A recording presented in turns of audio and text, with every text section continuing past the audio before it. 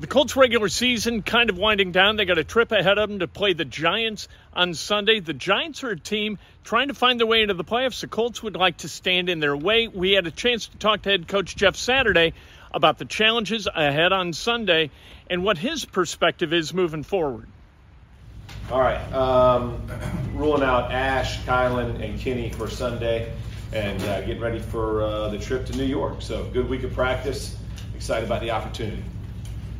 Jeff, do you think that Kylan or really Kenny, is there a chance to play again this season? I know we haven't seen Kylan in a while specifically. Yeah, I hope so. I mean, they're all trending in the right direction. So battling to get back. Kylan was close, and all of them, you know, we had hoped to get them back, but unfortunately didn't work out. But yeah, man, he's pushing hard, and he wants to be on the field. There's no doubt. Jeff, well, what has the effort been consistent in your eyes? Because you always worry about that, right? Yeah. Especially you get eliminated. What did you notice in practice? No, it was yesterday was a rather intense practice. In all honesty, guys were getting after each other pretty good, and the competition was really good. So when you look at these guys, man, they're still leaving it all out there. They're fighting and battling and trying to get better, working at their craft. So. No, as far as that stuff is going, these guys they've pursued and persevered even through the worst of it. What's that tell you about some, what's in your life? I love the makeup. Right, again, results have not been nearly what I wanted. I love the makeup. I mean, these guys are about it, and you appreciate that in situations like this. And the guys don't have any back down, and they're fighting through it because, to your point, it can get. It can get tough during these times, especially hearing from outside, everything that comes on, whether it's, family, agents, you name it, right? The whole world kind of coming in at you. But I thought these guys have been really single-minded in their attack of it, and I've been appreciative of it. It's too late to do something substantial in offense to change. Yeah. You're without a big piece in JT. How do you get something going? Do you simplify? Do you?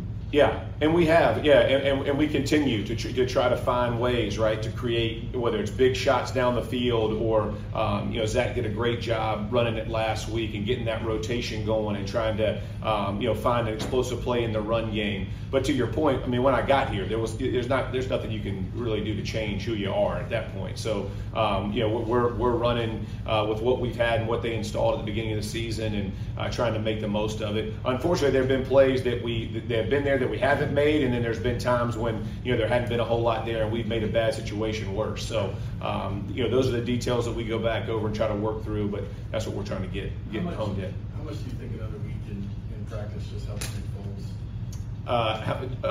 As far as just his rhythm with the receivers, it's tremendous. I mean, listen, the guys, he's come in and done it, and I'm excited to see his next shot at it. And again, obviously, the other night wasn't what he wanted, none of us. But you continue to push, and again, he's a tough-minded guy who's been through ups and downs, and so I have no doubt that he'll respond well Sunday. What have you seen from Will Fries since he got here?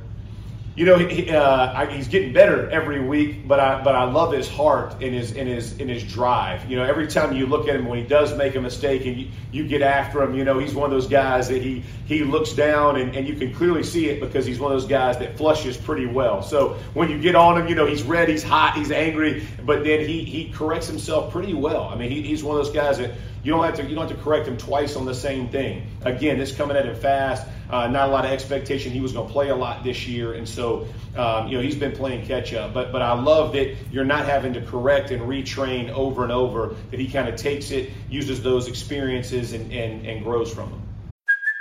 Hey, it's Kaylee Cuoco for Priceline. Ready to go to your happy place for a happy price? Well, why didn't you say so? Just download the Priceline app right now and save up to 60% on hotels. So whether it's Cousin Kevin's Kazoo Concert in Kansas City, go Kevin, or Becky's Bachelorette Bash in Bermuda, you never have to miss a trip ever again. So download the Priceline app today. Your savings are waiting.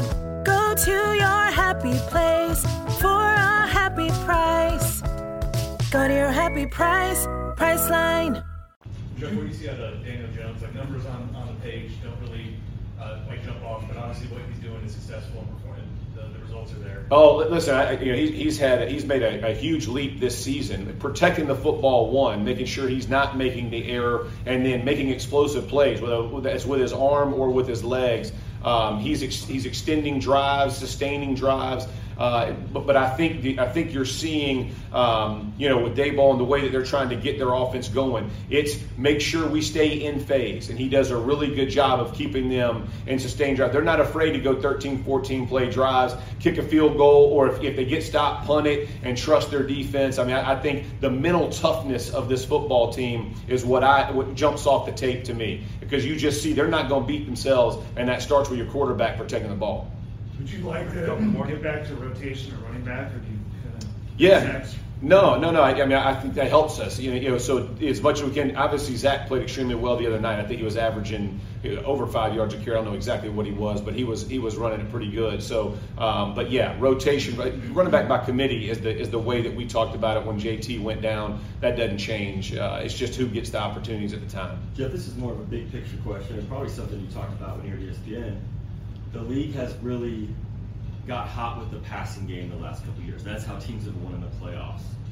And I know where you played, where you made your bones in this league, and this team is built around, in a lot of ways, the running back. What are your big picture thoughts on how that's changed the last couple of years, and how this team specifically is built now that you've been? Yeah, I mean, listen, I think this team was built around a solid running game first. I mean, I think when Matt came in and what the expectation was that this offense was going to go through JT, and that's how we're built, right? To go through that run game and then let play action and everything else kind of lead off of it. I think from a league perspective, it's I think explosive plays are still happening in the passing game, but with mobile quarterbacks and playing 11 on 11, that allows for those big shots, because you have to play man behind it because that quarterback can pull it down. Very similar to what we're facing the Giants this weekend, right? That Daniel Jones can hurt you just as much pulling it and going running for 15 as he can dumping it off for 15. So I think all of those things has kind of been the trend of the league, and that's why offenses are kind of getting both, or getting 50-50 from explosive plays. Jeff, we talked with Brian Kelly yesterday. He was talking about the nuances of snapping to a new guy and how it's not as easy as it looks. It's not just snapping to. He has snapped to a bunch. I don't know how many he snapped to, but my man has snapped to a lot. So, in that same vein, how do you, I guess, expedite that learning curve when you're, stepping in with a guy who hadn't snapped to you? I think they said they had one snap before actually doing the game together. Yeah. I think when I think from the center quarterback position, it's much more about cadence and anticipation of each other. And so having those conversations throughout the week of, hey, are you going to slow down on this play to wait to see how this develops? If we have a motion or if we have something happening, or are you trying to quick snap it? So from a center's perspective, you can feel when you're under, when you're in gun, but when you're back and you're just hearing the voice, it's harder to anticipate those things. So it's all those conversations leading into games that I think are so important, making sure that you know how he's envisioning it, and that way you can anticipate from a center perspective what he wants. That's Jeff Saturday. This is a tough job. Being the head coach of a team that is 4-10-1 and trying to figure out where it's going to sit in the draft slotting while you're trying to motivate a guy and a bunch of guys to go out and play on Sunday. Really, really difficult. And it seems like Jeff Saturday is the kind of personality, a unique personality, who's going to do that pretty well.